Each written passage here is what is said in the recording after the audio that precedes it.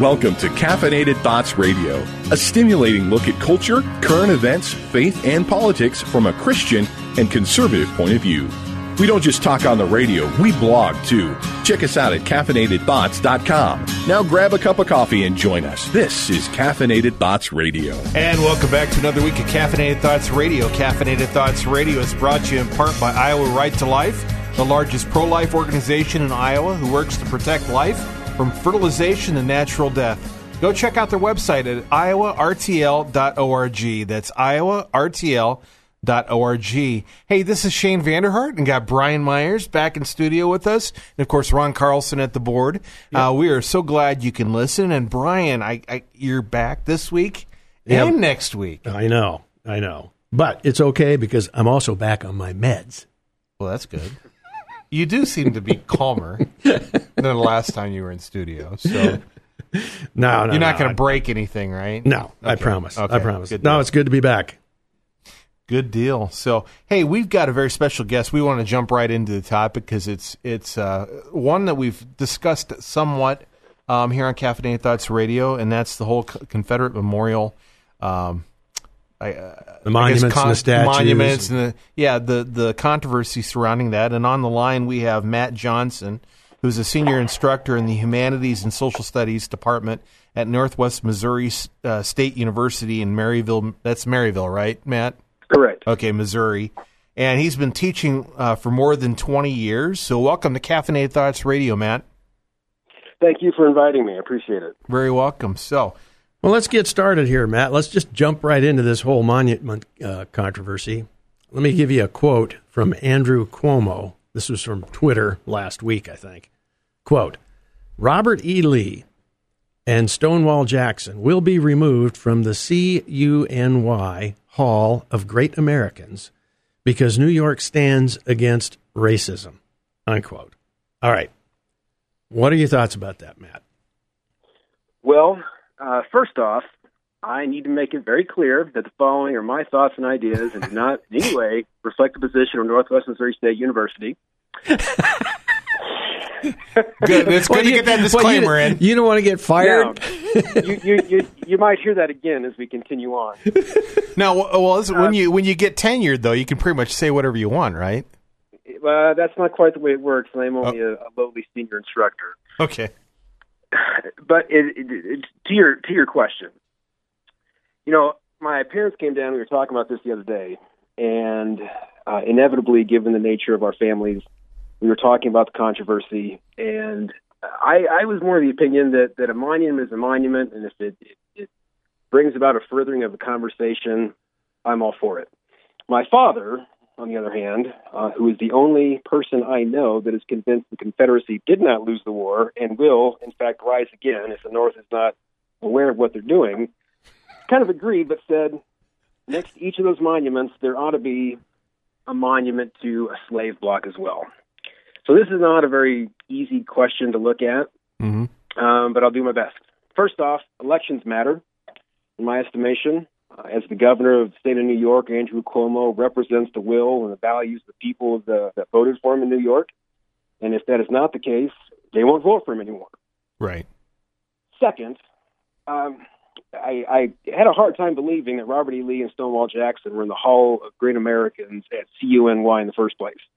Neither were from New York, and to be kind of direct about it, both of these men did take up arms against the United States.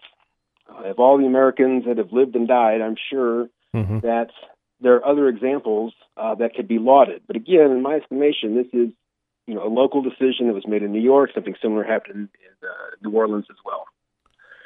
Right. But you bring a great point up. How in the world did these guys end up at CUNY in the first place? That is a great question. That is interesting. Yeah. Now, like at West Point, there's a building named after Robert E. Lee. I don't know if they've made any moves to change that. Yeah, it was a barracks that was erected in 1962. Yeah. So I doubt you're going to see a lot of movement in this regard with respect to the military. No. I'd be real surprised if you see a lot of knee-jerk reaction. Especially considering Robert E. Lee was a West Point grad. Agreed. Yeah. So my question to you, obviously I don't know why, if these statues were, or were in the CUNI Hall of Great Americans, whatever that is.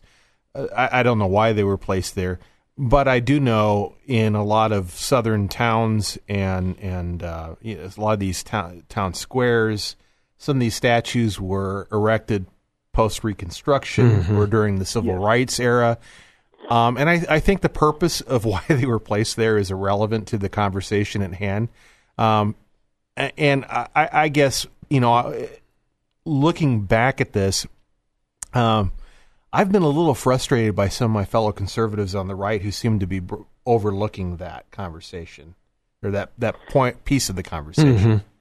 Well, I would differ. I think the reason for the monument being erected is quite relevant to the conversation. Okay. Because it kind of changes. I would agree with you. No, did you say relevant or irrelevant, Shane? No, I think it's important to know under what circumstances that monument went up. Right, and that's what he was saying too. We're in agreement. Yeah, he said we're violently agreeing. He said relevant rather than irrelevant. Yes. Okay. Yeah, absolutely it is. And if you track when these monuments went up, there is a definite spike during Jim Crow and also during the Civil Rights era. Now, I would be remiss if I didn't point out that the Jim Crow era also coincides with the 50th anniversary of the Civil War, and the Civil Rights era, 1960s, the 100-year anniversary of the Civil War. So there's also that might also explain the spike. But that's true. I think there was a message sent with those monuments, Matt, beyond just the historical significance of the event that they're remembering. Okay. Let's talk a little bit about the thought that Governor Cuomo had relative to the statues, that there's an inherent connection between the statues and racism. So, for many, the assumptions are that first, the American Civil War was simply about slavery; it wasn't about anything else. And that I guess there's sort of a universal application of the reasons behind the war for both sides. In other words, both sides were supposed to have believed that the war was only about slavery. Second, that the South was racist and the North was not racist because abolition was a Northern movement, whereas slavery was practiced and defended in the South. So these are the assumptions that we frequently hear. Tell us what may be right or wrong about those assumptions. Well, this is a very real thing.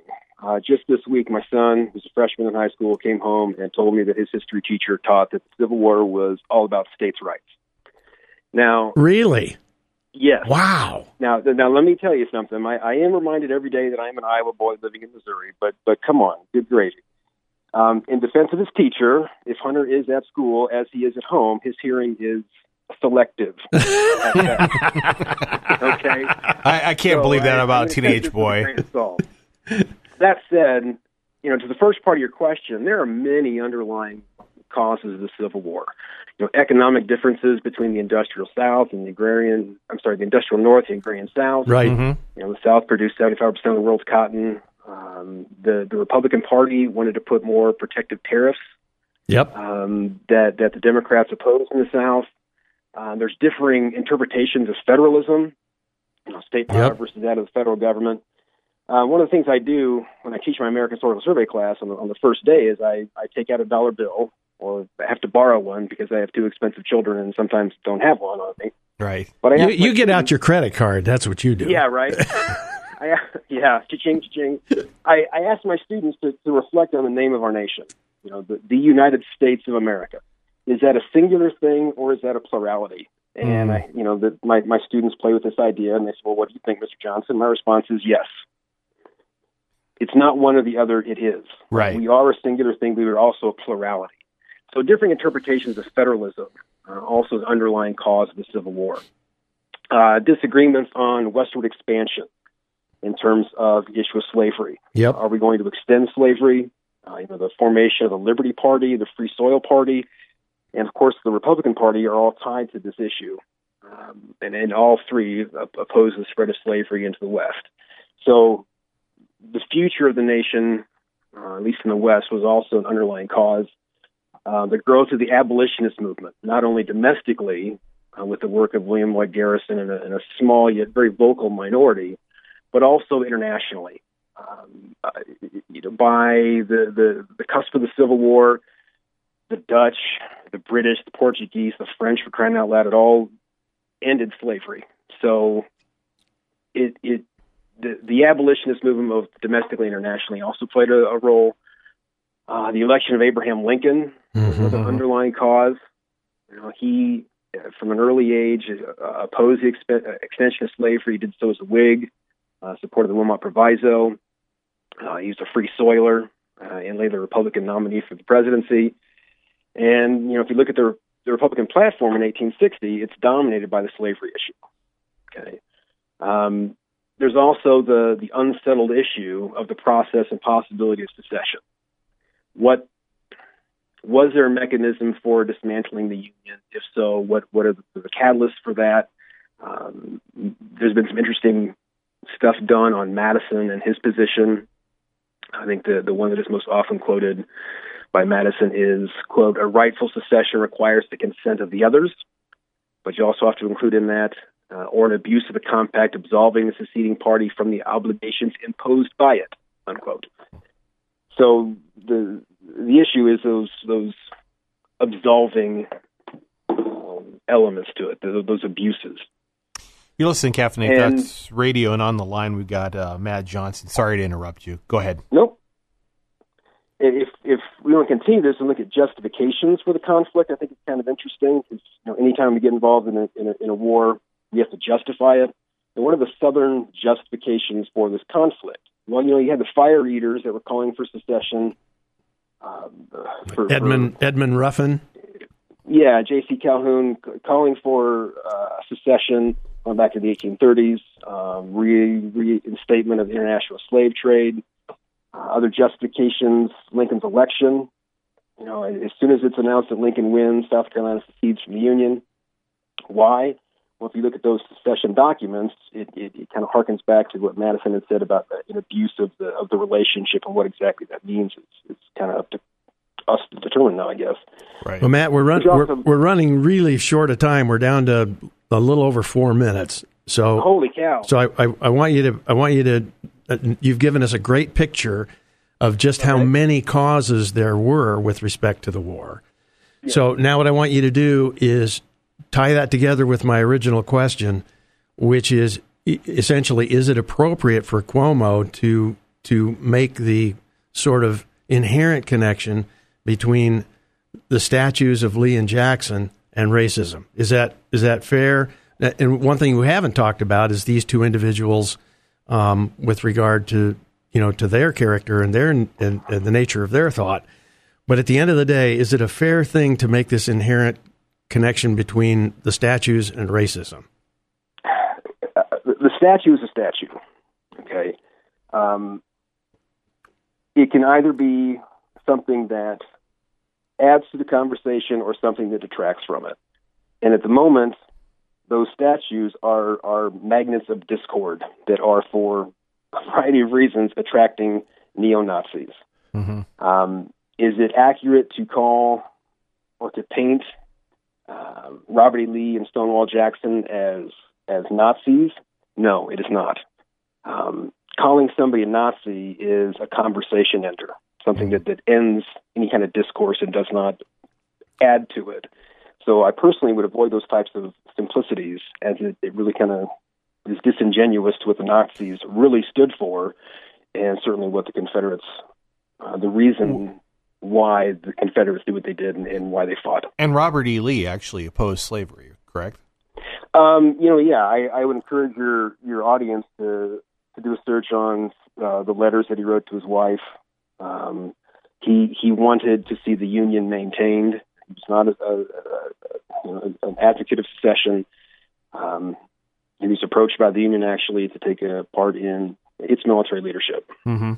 Yeah, Lincoln offered him the entire army. And a lot of people don't understand that back then more people usually had more of allegiance to their community, to their state than necessary. Yeah, we have a hard time. I think we have a hard time to the federal government. Yeah, we have a hard time understanding the identity that these people had with their states. We don't understand that in the same terms. No, I mean, when we think about the border war, I live in Missouri now. We think about the border war. We think about basketball and football. Not. It's a little bit different than it was 150 years ago. Yeah, a little bit. Is there a logical end to the purge of the monuments, Matt? I mean, I understand that, and you've made it clear that there, in your opinion, there are some justifications for taking these things down. But is there a logical end to this, or do we see this same sort of thing happening down the road to monuments of Washington and Jefferson and so on? I do see that there is a logical end to this, and I hate to be too abrupt about this, but the Founding Fathers and the Confederates there's a fundamental difference. The Founders wished to create this nation, right, whereas the Confederates wished to dissolve it. So I would be full-throated in my support of maintaining monuments to the Founding Fathers. But the question to I think to an awful lot of people is going to be, that's irrelevant. We want to know is how did they feel about the black race? Did they own slaves? That sort of thing.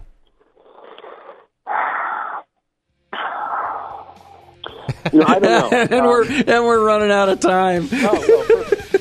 Because I just had a perfect explanation of that, which I guess we'll have to wait for another time. Well, hey, thank you, Matt. We'll have to have you back. Yeah, thanks a lot, Matt. This is Caffeinated Thoughts Radio. If you missed any of that interview, check out the podcast up on Saturday at caffeinatedthoughts.com. Stay tuned, everybody.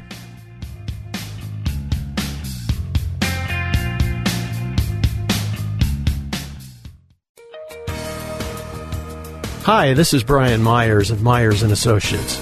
If you're involved in maintenance at a manufacturing plant, you know how costly it can be when a machine goes down. And if the reason that machine went down is because the electronic controls on it failed, it can really be problematic if those electronics are obsolete. Well, not to worry. We represent Providence Industrial Electronics Repair, and they can get your machine up and running in no time. They repair boards, drives, servo motors, light curtains, you name it. So if you need industrial electronics repaired at your plant, or if you have other industrial maintenance needs, give me a call at 515-490-2640. That's Myers & Associates, 515-490-2640. Myers & Associates, keeping your operations running.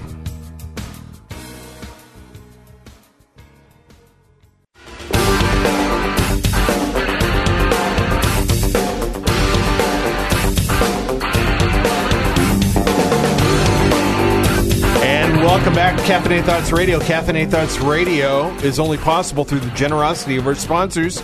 Be sure to check out Travis Risvold of Modern Woodmen of America.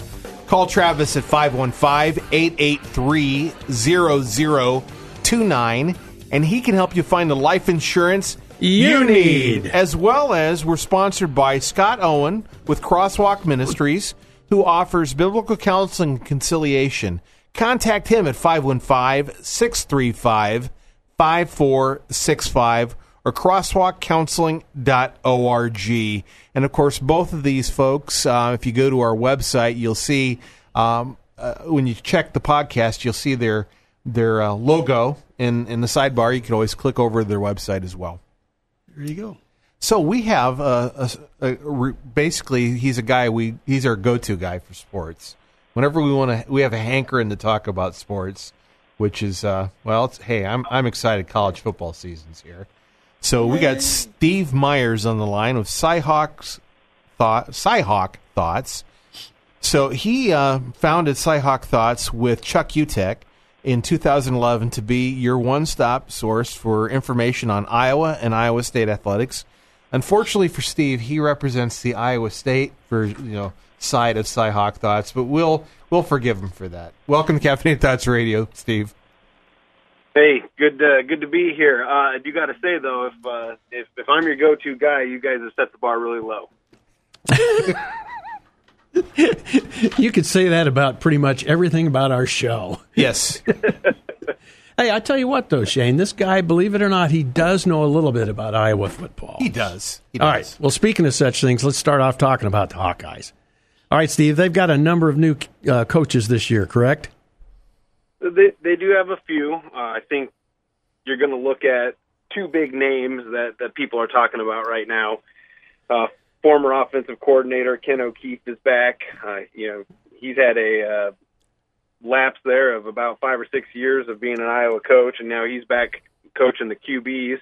And then, of course, Brian Ferentz, Kirk's son, taking over as offensive coordinator is probably the other big name that you hear about a lot right now. And how's that offense going to look under him? We'll find out. Well, speaking of that, they got to find a new quarterback this year. Who's going to get the start against Wyoming, and what do you know about him? Well, I believe it's at this point going to come down to maybe two. That's going to be Nathan Stanley or Tyler Wiegers. Personally, just from the small amount of information or what we saw last year, I would say Stanley wins and gets that starting job. Right, he got a little bit of playing time last year, didn't he? Yeah, he did get some, and the reason I went with him is he beat Wiegers last year for the backup position. So, and that's not easy for a freshman to do, and he was able to do it. Now he's a sophomore now. Can he put together a good sophomore season? It's going to be up in the air. We're not going to find out, and until it seems like very last minute. Iowa's had kind of a tradition where they've started out a quarterback as a sophomore, and they've been with us for a few years. So there's only been a couple exceptions to that, but generally speaking, we seem to have start off with young. We've had young quarterbacks before, so it's not unusual. I kind of like that personally because it allows, unless they really suck, I guess. So they didn't get him out of there, but he may not be perfect. But I'd rather see them, start somebody young and build, let that person get experience and grow into that position, rather than just start a senior every time. Well, I said Stanley would start, so you heard it here first. All right, good deal. All right, Wyoming should be a good game. Now, last year, the Hawks went out and got shocked at home by a very good North Dakota State team, and the last thing that they want to have happen again is that. So how do you see this Wyoming game going? Well, I'll tell you what, if you could switch QBs with Wyoming, you'd probably do that in a heartbeat because the Wyoming QB, Josh Allen, he's a stud. He's the real deal. The best part about him is, he's going to turn into one of those inspiring feel-good stories. No offers from any Division I program right out of high school. Had to go like the community college or junior college route, and then ended up getting, I believe, 1 or 2 offers and from non-BCS programs after that community college stint. And now he's looking at being the number 1 pick in the draft next year. So it's amazing, isn't it? Wow. It's a great feel-good story. Now, that being said, they are playing against an FBS team in Iowa, Big Ten, a power program.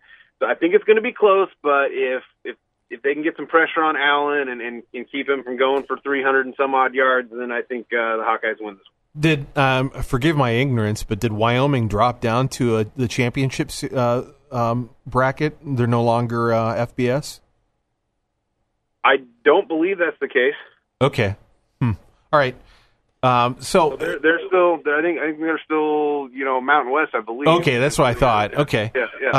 Yeah. So, just curious, where do you think Iowa's defense is going to stand this year? Last year, they disappointed me. I mean, they allowed a lot more points than I'm used to seeing as a Hawkeye fan. You think they're going to shore some of that up, especially if you got a great QB like that? I mean, how are the defensive backs going to handle that? Well, that's the scary thing. You don't have King roaming back there anymore. He was the one really, really, really bright spot for you. I think their secondary is going to be a concern. I don't believe they have the leadership they've had the last few years back there. But I think they they're going to have at least the talent to make up for mistakes, and then you have Josie Jewell back there, kind of helping them along, telling them where to be, and all that type of stuff. So I don't know if they'll be even as good as last year, but I mean, you lost just a huge piece with King being out. Right. All right, we got two more questions about the Hawks, and then we'll move to the Clones, Steve. First of all, with the Hawks, who are going to be their big playmakers this year? Any new faces there? And secondly, what's their record going to be in the Big Ten by the end of the season? Well, I think it's without saying Akram Wadley, Matt Vanderberg, those are going to be their go-to guys for playmakers. That's just the way it is. Maybe perhaps the Nevada transfer, I believe his name is James Butler, at running back. If it's like last year where they have kind of the two running back set, then you might be able to see him showcase some of his skills, and so you might have a big playmaker out of him. As far as the Hawkeyes, don't kill me, Shane, but I have them 5-4 in conference, 7-5 overall. I think this is a rebuilding year, so I would not be surprised to see that. Well, 7-5 isn't awful. No, that's going to get you bowling too. Yeah. So I mean, that's kind of if they end the season like that, I'm going to be happy with this rebuilding year. All right, the Clones were in pretty much every game they played last year, but frequently they could not get it done at the end. What can we expect from them this year, Steve? I think a lot of the same, but ouch. Maybe with ouch. More flair. I don't know if you have any more flair, but maybe with more of an ability to close the game. I think our offense is going to be a bit better. I'm not quite sure about our defense, but if we can put up 7 more points a game, then we win 3 of those. So I'm going to say it's going to be a lot of the same, but I think we close some of those out. Okay, you mentioned defense. I'm hearing Joel Lanning is going to be starting at middle linebacker. Is that the case? It's crazy, but true. Wow. And he's a big boy. He's an athletic big boy, and but he hasn't tackled anybody since high school, has he? I think it was 8th grade. Well, best of success for Joel. He had to match up against a lot of linebackers on the other side of the ball. He knows what they did to cause disruption, so at least he has that. He knows what he needs to do to cause disruption. All right, well let's move on to the Cyclone offense. Right now, the Cyclone offense looks actually pretty darn scary. They've got a lot of weapons. Tell us about those. Well, you got to start out with Alan Lazard. He's our preseason All-American wide receiver, preseason All-Big 12, looking to break most of the wide receiver records in school history. You start out with him, and then you're like, that's an imposing receiver. Well, he's our second tallest receiver outside of Akeem Butler, who is just as physically impressive as Alan Lazard, it seems like, if not even more. You got to watch out for him this year. Chase Allen, tight end that we have this year, he turned down a lot of great programs for Iowa State. We didn't see him last year because he got hit by a car. So he can play football, but not look at crosswalks too well. So he was literally hit by a car. Yeah. Literally. Okay. Literally, yeah. And then, of course, you have Mike Warren and David Montgomery back there behind Park, who could both put up potentially 1,000 yards if our offensive line could do anything. Well, you've talked a little bit about Park, too, because now we've got an experienced quarterback with just an absolute gun for an arm. So Go ahead. He does have a cannon. He has a cannon. I believe, I can't remember where I saw it. I don't know if it was like Deadspin or Sports Illustrated, but they did, in terms of arm strength, he was ranked the number 1 quarterback in the Big 12. So that doesn't surprise me any. So Iowa State's going to be playing Northern Iowa at their first game. They've not always had the best of luck against UNI. Do you think this year's going to be any different? I think it will. Last year was Campbell's first game, and you kind of feel bad because he ran into a good FCS team, and they didn't have a lot of time to put in everything that they wanted to. You saw how much better they got as the year went on. Mm-hmm. Right. What also killed them last year, if you remember, they lost the turnover battles 3-0. So you can't expect to win a game. Nope. Right. When that happens. So I think you're going to see Iowa State kind of handle themselves and handle UNI pretty fairly easy. Okay, now the question of the day. I don't know if I'm stealing Brian's thunder. No, it's here. Oh, it's here? Iowa State on September 9th. At Ames. At Ames. What's your prediction? I think it's about time that the series goes back to favoring the Cyclones. Boo! Wrong answer. Well, you know what? We can always edit that, you know. I've been honest with you the last 3 or 4 years, and I'm usually wrong. What's the spread, Steve? What's the spread? It's last time I looked, wasn't it about 2.5 or 3 or something like that for the Hawks? And you're expecting a close game. I'm expecting 31-27 Cyclones because of our offense. Okay.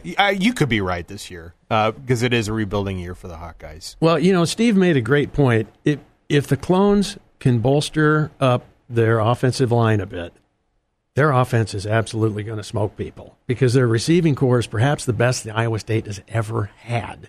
That's true. And they've got Mike Warren and this Montgomery kid in the backfield. And this is probably the weakest Iowa secondary has been in a long while. So if you give Park a little time, you know, he's going to hit those receivers. And, you know, you can't key on that because they'll hand it off to Warren or Montgomery for big yardage. I mean, it's going to depend on the line. I think Steve's right about that. It could be similar to the old Senecawalis, Lane Danielson, Jack Whipper days where you just see a quarterback gunslinging back there. I think that very well could be what you see. And then you've got a couple of good running backs that can both catch out of the backfield, too. But Seneca was a heck of a lot more mobile than Park is. But I didn't say he's running. I said gunslinging. I got you. I got you. All right. What's the record in the Big 12 look like at the end of the season, in your opinion? I'm going to flip-flop here. I'm going to say Iowa State's 4-5 in conference and then 7-5 overall as well. Okay. So the Cyclones will travel for the holidays. The two teams of Iowa end up with the same record. So you're thinking they're going to sweep all their non-conference? That's what I'm hoping for. Okay. All right. Which, you got Northern Iowa, depending on how, I don't know what Northern Iowa looks like this year, and you're thinking Iowa. Well, and Akron Zips, I guess, yeah. Well, here's the thing. You know, for Coach Campbell, if they go 7-5 and go to a bowl in his second year, this is monumental. Well, they're going to be like tearing the goalposts down in Iowa State, aren't they? I mean, it would be a big deal, wouldn't it, Steve? Yeah, for sure. As Iowa fans, we kind of go, oh, okay, another bowl game. Yeah, but I know for you guys, it's like winning the NCAA championship. Vander Hart, you and me are going to talk after this segment. Or maybe stop talking. Yeah. Hey, this is Caffeinated Thoughts Radio. Missed any of that interview? Be sure to check out the podcast at caffeinatedthoughts.com. Steve, we'll be back in a moment. Thanks, give us your Facebook page, Steve. We got time. At Cyhawk Thoughts. Great. Thank you. See you, buddy.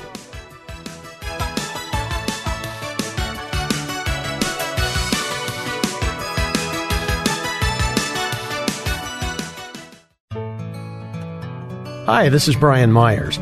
When I needed a better life insurance plan, I found it with Travis Risvold of Modern Woodmen of America. When I first met Travis, he wasn't like some other life insurance agents that can be pushy and try to get you to buy something. Travis just made himself available to me. That was it. He told me to let him know if and when I needed anything, and he stayed in touch. When the day came and I did need to make some changes with my life insurance, Travis met with me and walked me through several options so I could make an informed decision. Ultimately, it was the best decision for my situation. So if you need a better or the best life insurance plan for you, call my friend Travis Risvold with Modern Woodmen.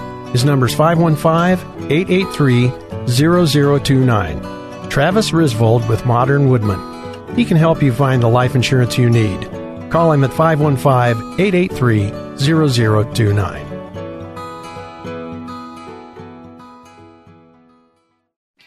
Every human being has God-given dignity. That's what we believe at American Principles Project. We work in all 50 states and in Washington, D.C. to promote life, religious freedom, local control over education, economic progress for working Americans, and a return to the constitutional principles that make America great. Want to help us out? Visit our website today and sign up for email updates. AmericanPrinciplesProject.org. That's AmericanPrinciplesProject.org. Welcome to Caffeinated Thoughts Radio, a stimulating look at culture, current events, faith, and politics from a Christian and conservative point of view. We don't just talk on the radio, we blog too. Check us out at caffeinatedthoughts.com. Now grab a cup of coffee and join us. This is Caffeinated Thoughts Radio. And welcome back to Caffeinated Thoughts Radio. Caffeinated Thoughts Radio is sponsored in part by American Principles Project, a conservative political think tank in Washington, D.C. American Principles Project believes that human dignity should be at the heart of public policy. They work in all 50 states and in Washington, D.C. to promote life, religious freedom, local control over education, authentic economic progress for working Americans, and a return to constitutional principles such as federalism. Want to help American Principles Project? Visit their website today, AmericanPrinciplesProject.org. That's American Principles, P-L-E-S, project.org. Sign up for email updates and a small donation their way. Help them out. They're a great group. And full disclosure, I've worked with them since 2010. All right, now it's time for our news segment, otherwise affectionately known as News You Can Use. And first of all, I want to mention that it was a heavy news week, and I had a hard time paring it down to just a handful of stories for this segment. And one of the things that I don't have here is the hurricane. Was it Hurricane Harvey? Yeah. That's bearing down on Houston. Yeah, that's supposed to be hitting today, I think. And, yes, it is. So I don't have anything in the news about the hurricane. But so when you hear this broadcast, when you hear the show, hurricane's probably already made landfall. So they're not concerned so much about the wind, but they are the rain. I was going to say it's going to be a water event. Category 2, right? It's I think 3 now, isn't it? Okay, or going to be a 3. Don't quote me on that. I haven't really followed it all. It kind of sprung up on me last. I think maybe 2 by the time it hits landfall. Okay. So anyway, keep that in your thoughts and prayers. Okay, first up, this is from the Washington Post. President Trump outlined a revised vision for the U.S. war in Afghanistan on Monday, pledging to end a strategy of nation building and instead institute a policy aimed more squarely at addressing the terrorist threat that emanates from the region. I share the American people's frustration, he said. I also share their frustration over a foreign policy that spent too much time, energy, money, and most importantly, lives trying to rebuild countries in our own image instead of pursuing our security interests above all other considerations. Now, apparently, Trump didn't offer any specifics with regard to what he has in mind, but I think it's fair to say that our commitment to Afghanistan is solid here. Yeah, and it sounds like I've heard initial 4,000 troop uptick. I think 3,900 and some, according to the Pentagon. Right. But. So I'm waiting and seeing. I want to wait and see what this looks like as far as not nation building and just focusing on terrorists. I think it's refreshing. There were a lot of things in his speech that I agreed with, especially his kind of tough talk towards Pakistan, whether it'll be effective or not. If they can do a carrot stick approach with Pakistan and get them to tighten up, because that has been a large part of the problem. But at the end of the day, it sounds to me like we're not going anywhere anytime soon. Right. With regard to that. And I've mixed feelings about that too, because again, we've been there 16 years. Next up, this is from Reuters. Canada fears a huge surge in asylum seekers crossing the border from the United States and putting political pressure on Prime Minister Justin Trudeau ahead of a 2019 election, sources familiar with the matter said on Wednesday. The number of migrants illegally entering Canada more than tripled in July and August, hitting nearly 7,000. Are these Democrats? Hopefully. A bunch of people from Hollywood. Yeah.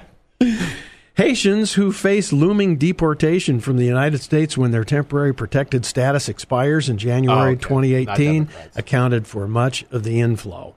And there's also some people apparently from El Salvador and Nicaragua and Honduras. But anyway, it's kind of interesting what happens when the problem is at your back door or your front door, whatever the case may be.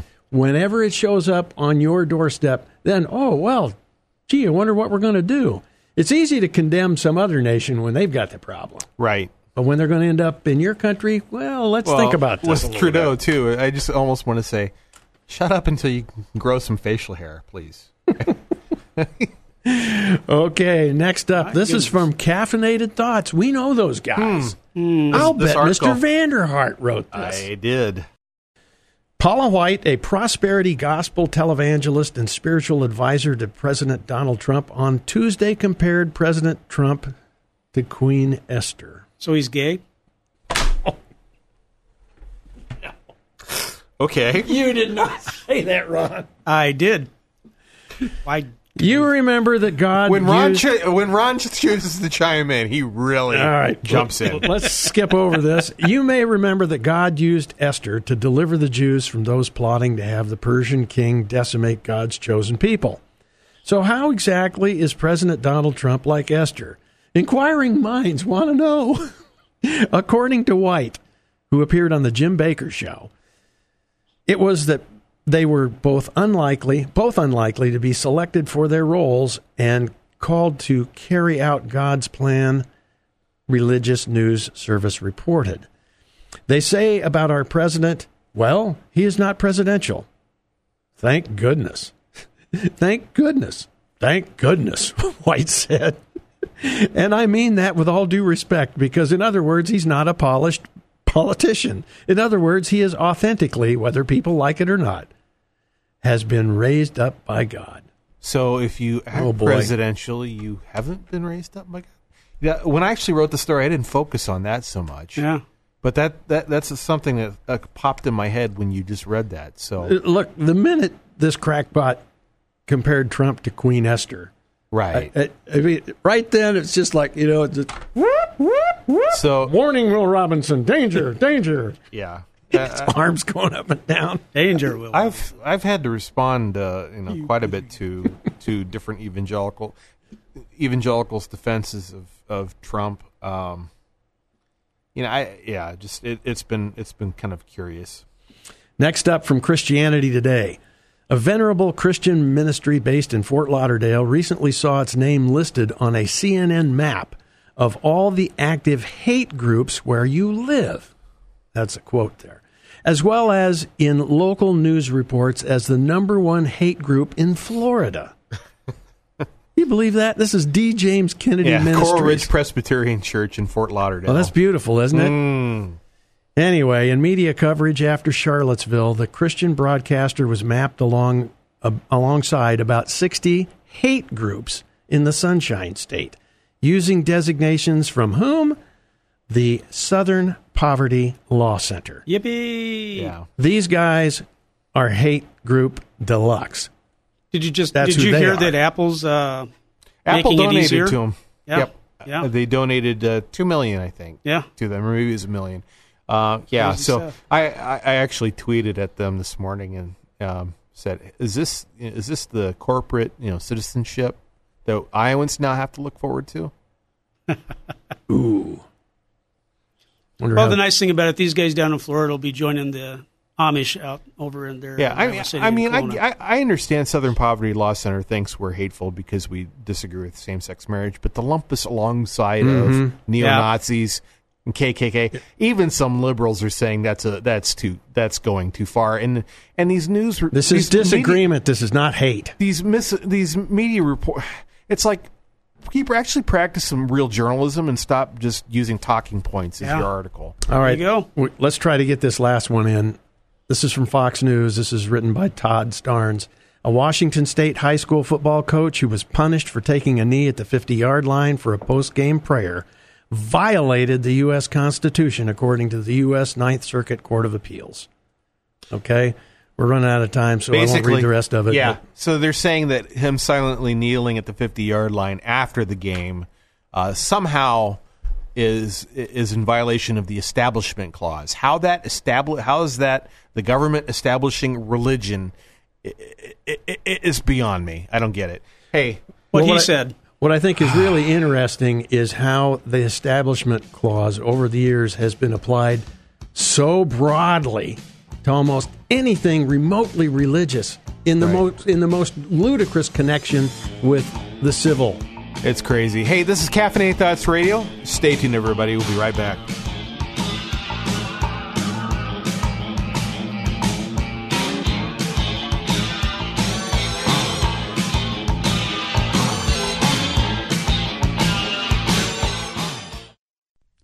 It's back to school time, and as a parent, you are ready.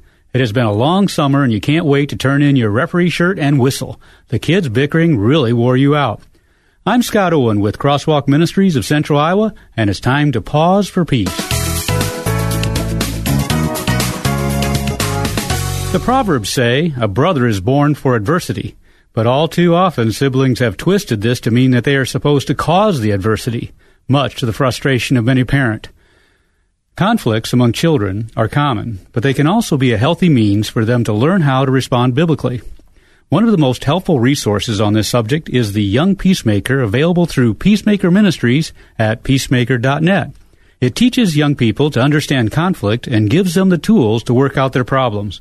To help your child learn to handle conflict, call Crosswalk Ministries at 515-635-5465 or online at crosswalkcounseling.org.